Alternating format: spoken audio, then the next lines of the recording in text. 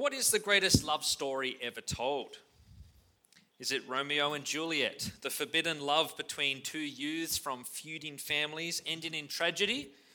We have Romeo sneaking into the Capulet orchard to see Juliet, getting married in secret, killing his rival, and Juliet taking a potion to appear dead, only for Romeo to miss the memo and then kill himself, with Juliet then killing herself because she can't live without him. Or is it The Notebook, about a young couple that fell in love in the 1940s? Noah and Ali spend the summer together but regrettably break up. Noah writes her a letter a day for a year with no reply. He buys a house and fixes it, all for her. By some kind of providence, she comes back to him. Later in life, despite dementia, he's by her side and dies peacefully with her in the same bed, with both still holding hands. Or is it Pig? Spoiler alert. About Rob, a lonely truffle hunter living in the wilderness who returns to the city in search of his beloved foraging pig after she's kidnapped. He infiltrates an underground fighting ring, confronts his past, meets his adversary, only to find that his beloved pig was killed during the initial kidnapping. It's a good movie, by the way. Or is it Ruth, the foreign widow with no legal status, emigrating from Moab to Israel and finding favor in the eyes of Boaz, who crafted a plan to sideline the competition, give up his own inheritance and family line to marry her, father her children, and continue her family line? Or is it another story? Well, this talk's going to have 3 parts. You can follow this on the outline in the app or on the website.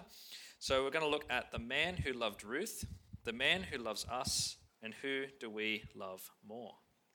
So will you pray with me as we ask God to help us understand the final chapter of Ruth? Please pray with me.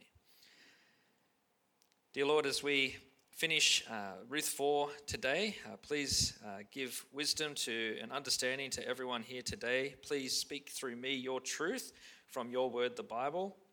And I pray that, you will move us today and help us to apply this to our lives, and also to see a true love story from the Bible, Lord, and how you have worked throughout history. And it's in Jesus' name we pray. Amen. Well, in ancient Israel, this is the first point, the man who loved Ruth. In ancient Israel, women, especially widows, had limited rights when it came to property. In Ruth 3, Naomi and Ruth made a plan to woo Boaz to be their guardian redeemer, who was someone within the family who had the obligation to redeem a relative in serious difficulty. Boaz agreed to the plan, but first has to give an opportunity to a closer relative. So keep your Bibles open in Ruth 4, and let's see what happens. Verses 1 to 2. Meanwhile, Boaz went up to the town gate and sat down there just as the guardian redeemer he had mentioned came along. Boaz said, "Come over here, my friend, and sit down." So he went over and sat down. Boaz took 10 of the elders of the town and said, "Sit here," and they did so. Well, the main gate of the town served as a natural meeting place. It was a large open space with shaded seats, and this area was open to the public and acted as a local law court. The town's 10 elders acted like a jury who would witness transactions and decide cases. And since everyone passes through the town gate, Boaz easily recognizes his relative and calls out to him, and our translations say friend, but in the original Hebrew, it's akin to saying, "What's your name?" Kind of like saying, "Oi, you." And he asks him to sit down. So Boaz has been quite serious about what is to take place. Verses 3 and 4. Then he said to the guardian redeemer, "Naomi, who has come back from Moab, is selling the piece of land that belonged to our relative Elimelech. I thought I should bring the matter to your attention and suggest that you buy it in the presence of these seated here and in the presence of the elders of my people. If you will redeem it, do so. But if you will not, tell me, so I will know. For no one has the right to do it except you, and I am next in line." "I will redeem it," he said. Well, to understand why Naomi's selling Elimelech's land in the first place, we actually need to have a crash course in Old Testament law. So just quickly, Numbers 27 says that inheritance goes to a son, then a daughter, then brothers, then uncles, and then the nearest relative. It doesn't go to wives, so that's Naomi, and it doesn't go to daughters-in-law, so that's Ruth. So widows in general don't benefit from inheritance. Also in Leviticus 25, property sold in poverty must be redeemed by the nearest relative, and property can't be sold outside of the family. And then in Deuteronomy 25, widows must marry within the family, first to the dead man's brother, then, by precedent from Ruth 4 as we see, the nearest relative. And the first son carries on the name of the dead. So with that in mind, let's see what happens next and why these things need to take place. Verses 5 and 6. Then Boaz said, "On the day you buy the land from Naomi, you also acquire Ruth the Moabite, the dead man's widow, in order to maintain the name of the dead with his property." At this, the guardian redeemer said, "Then I cannot redeem it because I might endanger my own estate. You redeem it yourself. I cannot do it." Well, who's ever looked for a property in Sydney? Hands up. Unfortunately, too much of us. I'm sure you know how hard that is or was. Imagine that a relative offers you an investment property for a good price with a high rental yield, and you gladly accept the offer. But then the relative says, "There's something you need to know. You have to move in. It comes with a bitter old lady who lives upstairs and you can't get rid of her. It also comes with a young woman, she's foreign, and she desperately needs children, and she needs sons, and fast. So you are going to need to marry her and have a honeymoon baby with her, and keep having babies until you get a male one. Oh, and you have to sign over your current inheritance to that first son. Would you like the property?" Well, back in Ruth 4, the relative is basically in the same situation now. So perhaps you can understand the relative's answer when he says he can't do it. But according to Old Testament law, whoever buys the field also has the duty of raising a son through Ruth, who then inherits the property and carries on the family name. The guardian redeemer loses his own inheritance, which is perhaps why the relative says that he might endanger his own estate. The relative can't buy this land without also taking responsibility for Naomi and Ruth. Either he is the redeemer of both, or he is the redeemer of none. So we have an agreement that has been made in principle, but like all financial transactions, we need to have some kind of formal exchange. Verses 7 to 8. Now, in earlier times in Israel, for the redemption and transfer of property to become final, one party took off his sandal and gave it to the other. This was the method of legalizing transactions in Israel. So the guardian redeemer said to Boaz, "Buy it yourself." And he removed his sandal. Who's this? Harry Styles. Thank you. What's he doing? Shoey. This is Harry Styles doing what's called a shoey. Basically drinking alcohol out of a shoe. And this is a shot from his recent concert in Sydney. And after Harry did this, there were newspaper articles out the next day with all these explainer articles saying what a shoey is and how it is iconically Australian. It would appear, though, that something similar happens in verse 7.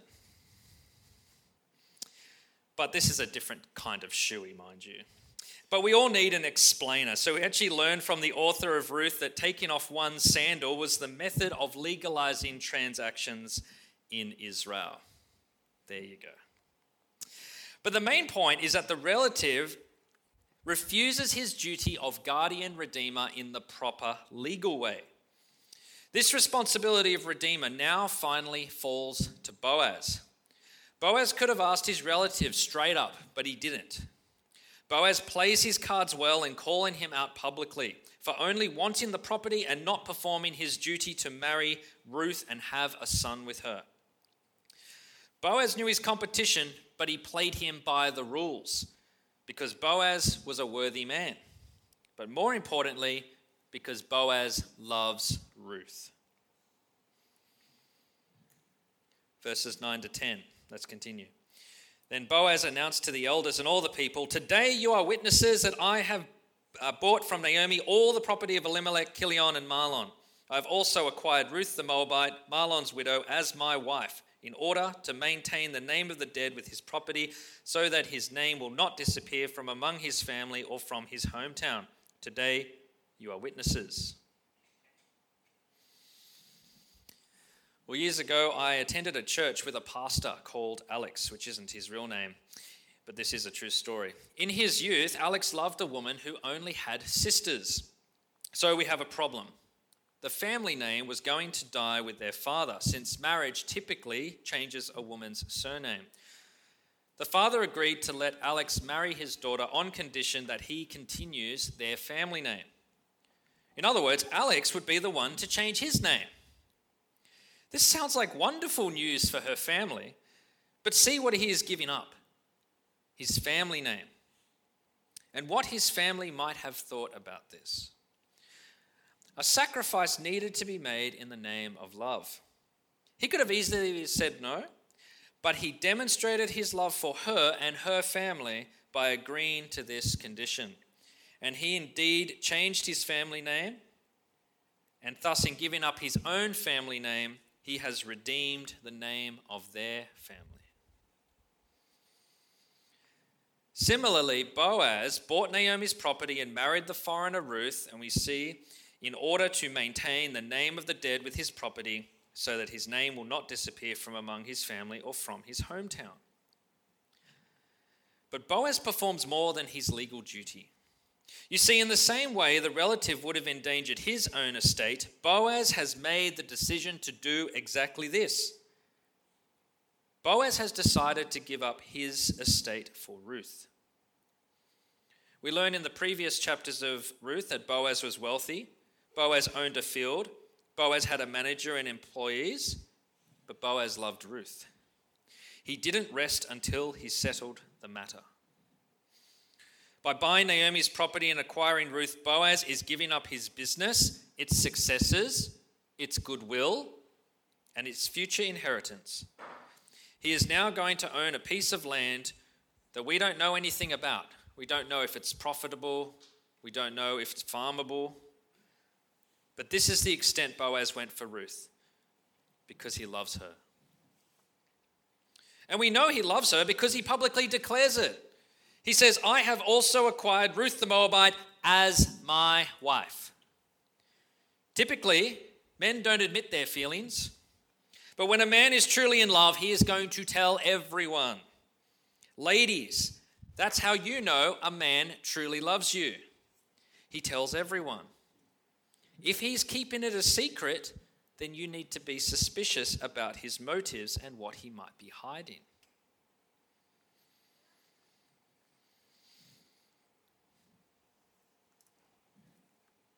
Whoops.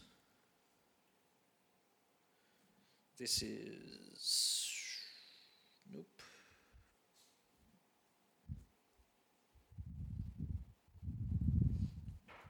Apologies. Verses 11 and 12, I might not have a slide for this. Then the elders and all the people at the gate said, "We are witnesses. May the Lord make the woman who is coming into your home like Rachel and Leah, who together built up the family of Israel. May you have standing in Ephrathah and be famous in Bethlehem, through the offspring the Lord gives you by this young woman. May your family be like that of Perez, whom Tamar bore to Judah." Well, the elders and the people at the gate were witnesses and publicly prayed a blessing for the new couple. May Ruth be like Rachel and Leah, who mothered the 12 tribes of Israel, or like Tamar, who was a foreigner like Ruth, who mothered Perez, who was an ancestor of Boaz. And verses 13 to 22. So Boaz took Ruth, and she became his wife. When he made love to her, the Lord enabled her to conceive, and she gave birth to a son. The woman said to Naomi, "Praise be to the Lord, who this day has not left you without a guardian redeemer. May he become famous throughout Israel. He will renew your life and sustain you in your old age. For your daughter-in-law, who loves you and who is better to you than 7 sons, has given him birth." Then Naomi took the child in her arms and cared for him. The women living there said, "Naomi has a son," and they named him Obed. He was the father of Jesse, the father of David. This then is the family line of Perez. Perez was the father of Hezron, Hezron the father of Ram, Ram the father of Amminadab, Amminadab the father of Nahshon, Nahshon the father of Salmon, Salmon the father of Boaz, Boaz the father of Obed, Obed the father of Jesse, and Jesse the father of David. And there's a family tree up on the screen. Where the story began in tragedy for Naomi, it ends in blessing. However, this love story between Ruth and Boaz is actually not the main story, but rather a smaller story within a much bigger love story that first points to David and finally points to Jesus.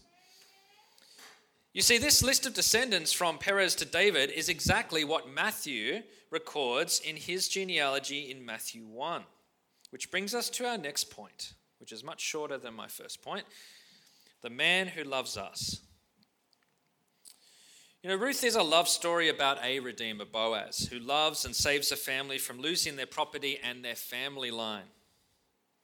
But the authors of Ruth and Matthew point us even further down the family line towards Jesus, who is the Redeemer who loves us and saves us. But how does Jesus love us, and what does Jesus save us from? Well, like the relative in Ruth 4, we have a responsibility to fulfill. To love the Lord our God with all our heart and with all our soul and with all our mind.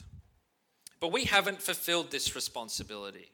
We haven't glorified God nor thanked him, and have instead taken the things God made instead of giving God what he deserves. We have broken God's good law and have rebelled against him. And this is what the Bible calls sin. God made us to have a relationship with him. Each person in a relationship has a responsibility to the other. God created us, sustains us, and loves us. God has been faithful to us, but we have not been faithful to him. We have disobeyed him and walked away from him. And to walk away from the giver and the sustainer of life is to ultimately choose death, which is actually the punishment for sin. I said at the beginning that the greatest love stories that captivate us always show us the extent one goes for the other, even dying for them. The love stories of Romeo and Juliet, The Notebook, and Pig showed the extent that the main characters went to, even dying. So too, the greatest love story ever told in the history of the universe is the death of Jesus for us. Galatians chapter 3 verses 13 and 14, don't go there, it'll be on the screen, says, Christ redeemed us from the curse of the law by becoming a curse for us. For it is written, cursed is everyone who is hung on a pole.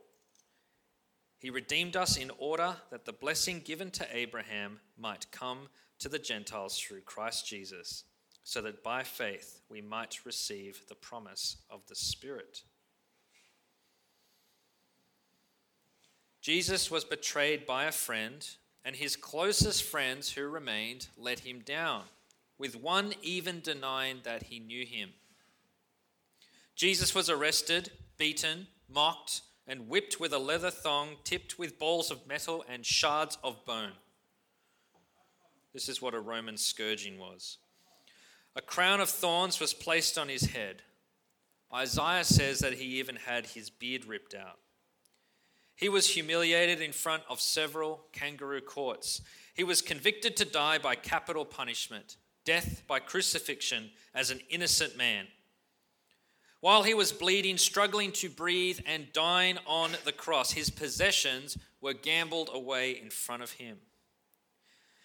But when he finally died, he carried the weight of the sin of the world, your sin. And 3 days later, he proved he was God in the flesh by rising again from the dead. Friends, Jesus loves you. Look at what he went to for you, and look at how he died for you. God has not left us without a redeemer. Naomi and Ruth needed to be redeemed by a man, Boaz, but we need to be redeemed by the man, Jesus. And where we are cursed because we have broken God's law in disobedience, Jesus, through his perfect obedience to God, saves us from death by dying for us instead. Jesus took on this responsibility to redeem us because he loves us so much and went to great depths to show it, suffering in our place and dying for us. So the third and final point, who do we love more? Jesus' love for his people, the church, is the greatest love story ever told. And we see this in Ephesians 5. It's on the screen, don't need to go there. Ephesians 5 verses 25 to 27 and 31 to 32. Husbands, love your wives just as Christ loved the church and gave himself up for her to make her holy, cleansing her by the washing with water through the word, and to present her to himself as a radiant church, without stain or wrinkle or any other blemish, but holy and blameless. For this reason, a man will leave his father and mother and be united to his wife, and the two will become one flesh. This is a profound mystery, but I'm talking about Christ and the church. So what about us?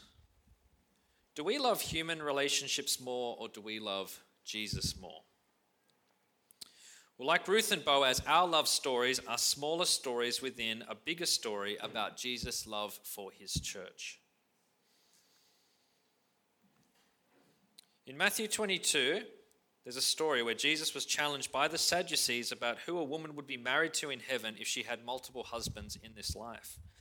Jesus replied, "At the resurrection, people will neither marry nor be given in marriage. They will be like the angels in heaven." So we have two truths. If marriage reflects Christ and the church in Ephesians 5, and there's no marriage in heaven, Matthew 22, then what does this mean for our earthly love stories? I'm going to share some implications for men and women, both single and married. Now, before you make judgment on me as a married man, speaking about singleness, I want you to know that I was single for 30 years and I've been married for 5 years, which makes me a more qualified single person. I struggled with singleness in my early 20s, but by God's grace, I became content with singleness in my later 20s. But God decided that he was going to bless me with my wife, Jeanette. Did it solve all my problems? No. Marriage brings more problems or different problems depending on how you want to look at it. It's basically two sinners living together and sinning together. But the truth is, and this is hard to hear, we're all born single and we all die single. And when we die, there's no marriage in heaven because we, the church, the people of God, will be married with Jesus. Friends, we need to stop seeing marriage as our God and start seeing how marriage is a reflection of Jesus and his love for the church. So let's talk to the men. And this doesn't mean the women switch off. It's important to hear the other side. There's two types of men, I think. Those who think a woman will save them and those who think that they can save a woman. To those who think that a woman will save them, if you engage in sexual sin like lust, pornography, masturbation, I want you to know that a woman does not save you from these things. Only Jesus saves. These acts are conscious workings against God's good design. And if you don't give these sins to Jesus, then you risk taking these into your relationship or into your marriage. Women are made in God's own image, beautifully and wonderfully made. So if you think that she is the solution to your sexual sins, then you need to turn away and ask Jesus for his Spirit to help you. Whatever your past, Jesus will forgive you if you ask of him and turn the other way. To the men who think that they can save a woman, whether you are single or married, note in Ephesians 5 that it isn't a husband who saves a wife. It's Jesus. Too often, Christian men date non-Christian women thinking that they'll bring her to Christ, but he instead ends up giving up the faith. And while Ruth was a Moabite, she decided long ago to follow the God that we believe in. With Naomi's help, she approached Boaz, a reputable and godly man. It wasn't Boaz going to Moab to find a woman he can save. He wasn't swiping right on exotic women. Likewise, you have beautiful, godly women right in front of you in this church, even widows, and yet you go into the secular world or you go on Tinder looking for a woman, even if just for a look. There is forgiveness, but you need to turn away and ask Jesus for his Spirit to help you.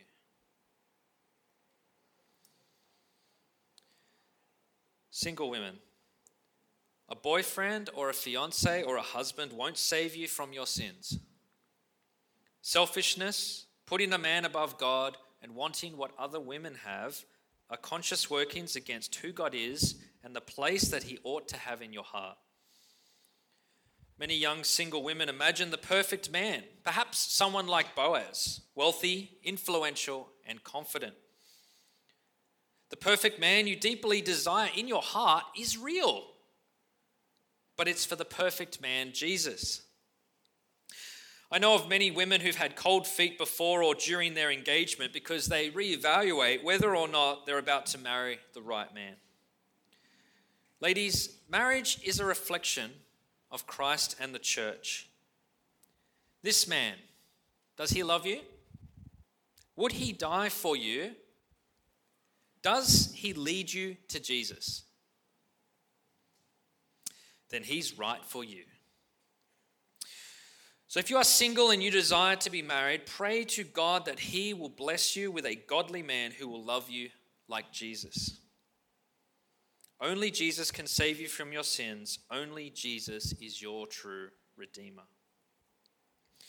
And single women like Ruth, don't overlook more mature Christian men. I mean men who've been a Christian for a long time regardless of their age.